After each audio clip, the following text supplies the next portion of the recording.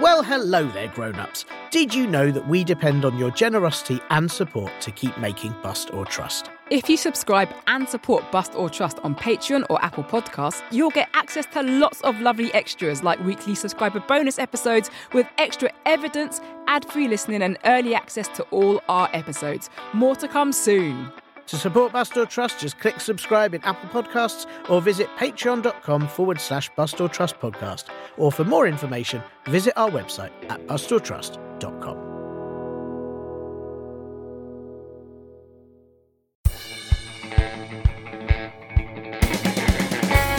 Can you unravel the world's greatest mysteries? Can you explain the unexplained and find the pieces to the most puzzling cases? Or have you cracked the Kryptos sculpture code and want to know where to collect your prize of a bag of sweets? Tiernan, no one has cracked the Kryptos code yet, and there isn't a prize if you do. Well, if you haven't cracked it, how do you know? Are you a mythbuster? Or a myth truster? I'm Tiernan. And I'm Athena. Welcome to Bust or Trust, a kids' mystery podcast. And we are the Busters or Trusters. We look into some very strange stories from around the world. No mystery is too big for us. Monsters, ghosts, and all kinds of unusual sightings. Like that time you saw that shoe on top of a bus stop. There are always shoes on top of bus stops, and no one will ever know why. It's a real mystery. Maybe we should do an episode about it. Even our chief detectives won't solve that one. We dive into all the evidence we can find and present all the facts, figures and testimonies. Then it's up to you, our chief detective. You'll work out what it all means and make up your own mind. Is our case paranormal or just normal? Are you a mythbuster like me? Because things aren't always what they seem. Or are you a myth truster like me? Because the world is full of things science can't yet explain. Like what? Like whatever this weird creation is on the table. That's my lunch. It's a lasagna. Oh, that does make sense. Sorry. We'll tell you at the end of the show just how to get in touch, and you can let us know if you're on Team Buster or the best one, Team Truster.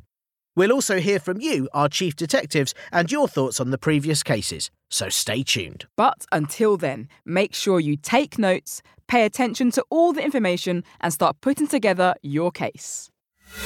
The case.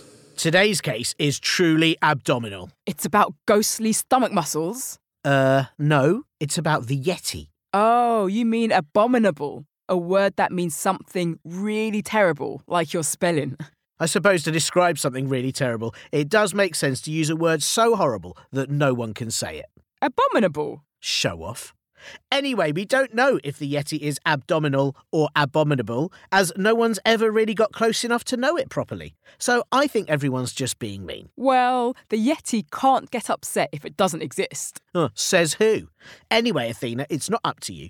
As always, it's for our chief detectives to decide. I was only kidding, but you're right, and this is a very famous case for our listeners. And I bet there's a mountain of facts too. A mountain, good one. So let's not peak early and start with what we do know. The Yeti is a legendary creature that is supposed to live in the snowy summits of the Himalayas. The Himalayas are a mountain range in Asia. It's so big, it crosses several countries and regions, including Tibet, India, Pakistan, China, Bhutan, and Nepal. They're also home to a lot of the world's tallest peaks, like Mount Everest. Because the mountains are so high, cold, and snowy, they are very remote and tricky to get to. But many communities call this harsh landscape home, and it's long been a hotspot for travellers, explorers, and adventurers who want to experience life in this extreme climate and climb the world's tallest mountaintops. Great facts, Athena. Now let's get straight on to... Oh, wait, not Yeti, Tiernan. I'm getting there. The legend of the Yeti has been told for a very, very long time amongst different peoples of the Himalayas. There are several different versions depending on the region, but most agree it's a large, ape-like creature that walks on two legs, has long, shaggy, thick hair, a bit like Bigfoot, but with a thicker coat. I wonder if the Yeti and Bigfoot are friends. Though from the sounds of it, the Yeti is a bit more grumpy than its American, cousin? Friend? Some people believe the Yeti is gentle, though, and even capable of meditation, which sounds amazing. But most fear it, and a lot of witnesses claim they've been attacked or it's eaten their livestock. Which is why they call it the Abominable Snowman. Excited, Chief Detectives? Well, wait till you hear the very interesting evidence we've got for you to help you decide if the Yeti exists. Let's do the opposite of most who go to Everest and start at the top. First piece of evidence. Our first piece of evidence is the legendary myth of the Yeti. As Athena said earlier, the legend has been around for hundreds of years and has been found across many different parts of the Himalayas. Remember, it's a big place. The different inhabitants of the area all have their own versions too. Even though there are a lot of different names for the Yeti, the description is usually very similar. A tall, hairy, wild creature that walks on two legs and lives in the snowy mountains. There are even pictures of them painted on the walls of Tibetan Buddhist places of worship. That's really interesting, Tiernan. But how does any of that prove the Yeti exists? Well, think about it. How did so many different people spread over such a remote region all have the same idea about an abominable snowman? Because they must have all seen Yetis. Yetis?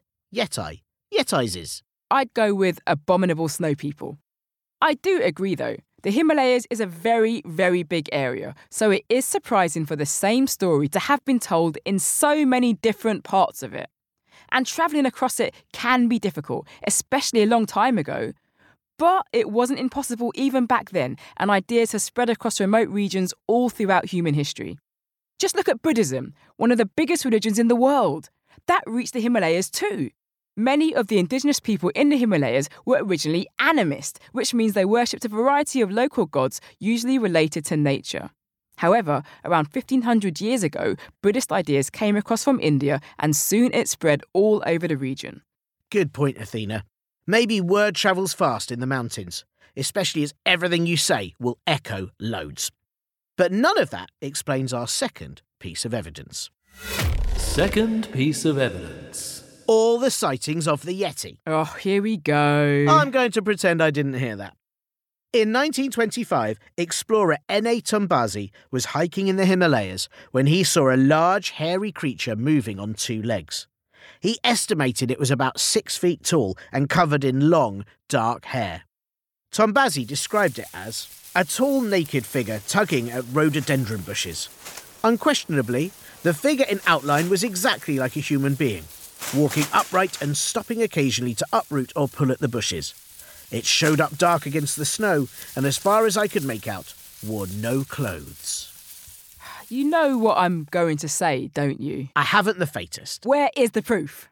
OK, I did have the faintest. That's just one person. What he saw could have been anything, including a bear, of which there were plenty in the Himalayas. Do bears tug on rhododendron bushes? Do Yetis? Well, maybe it was the chilled Yeti collecting flowers for their yoga class.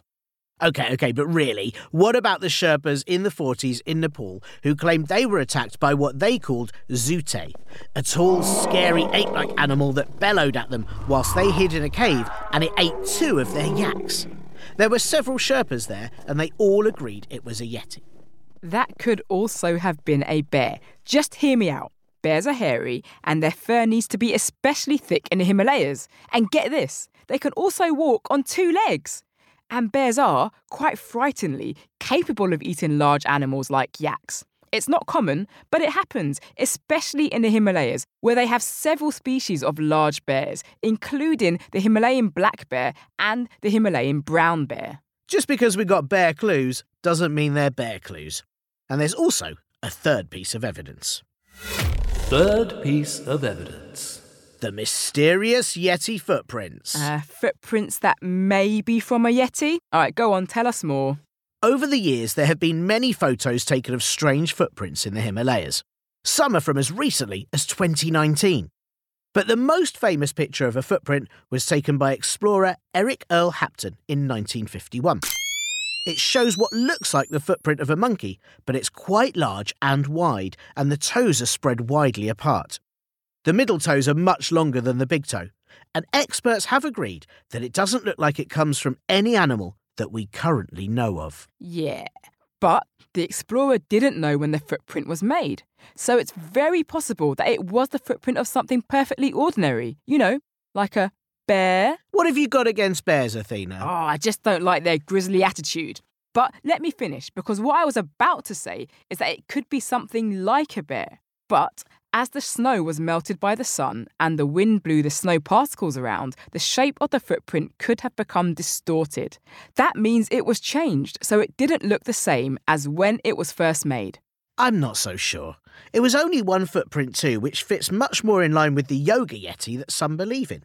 Maybe he was doing a one-legged prayer pose. I just don't think the Yeti sounds all that intolerable to me. Abominable? Yeah, that one. Hello. I'm here for the new Yeti yoga session. Come in. Welcome. Take a seat. Ah! A Yeti! Don't be scared. This class is all about being calm and relaxed to help you achieve your true Yeti self. Okay. I thought you were meant to be scary. No. Everyone says that about me, but I'm very chilled, really. Usually because it's snowy in the Himalayas. Ha ha ha ha ha! Okay, let's begin with my favorite, the mountain pose. Deep breath and stand up straight. Now copy me as we do the tugging rhododendron bushes pose. Deep breath, bend the knees and arms like you're doing angry gardening.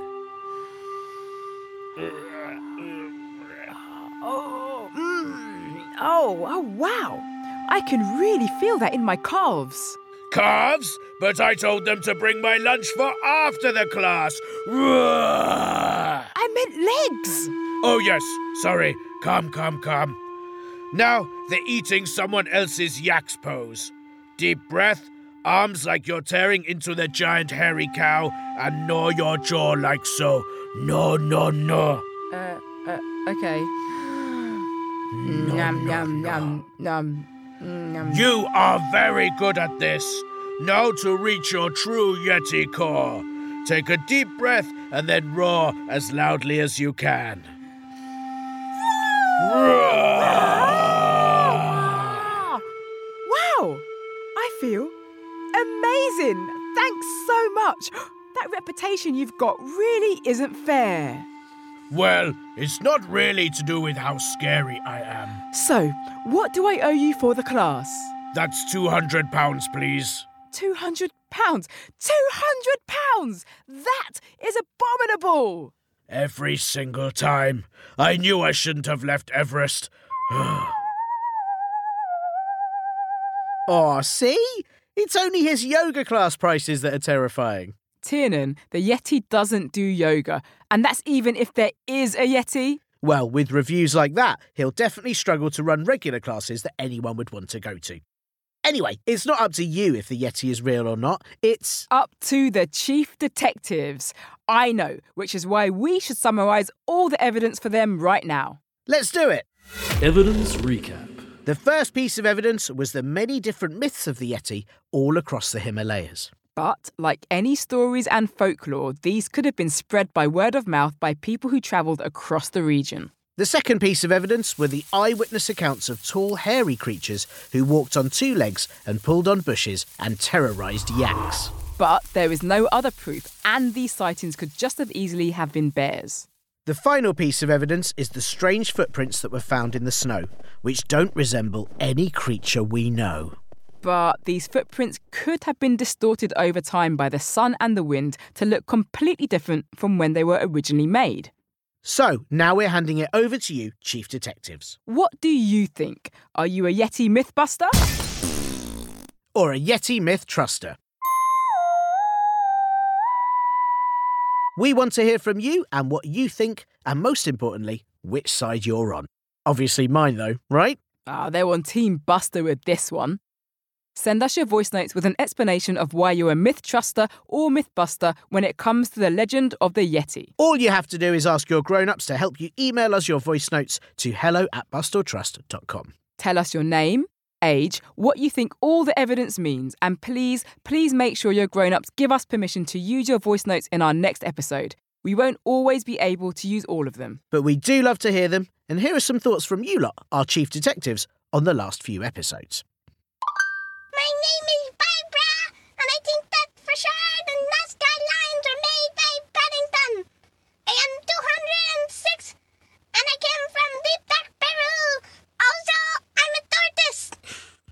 Wow, Barbara the Tortoise, thank you for getting in touch. I suppose you might have sent this ages ago, but it took a little while to get here at your speed.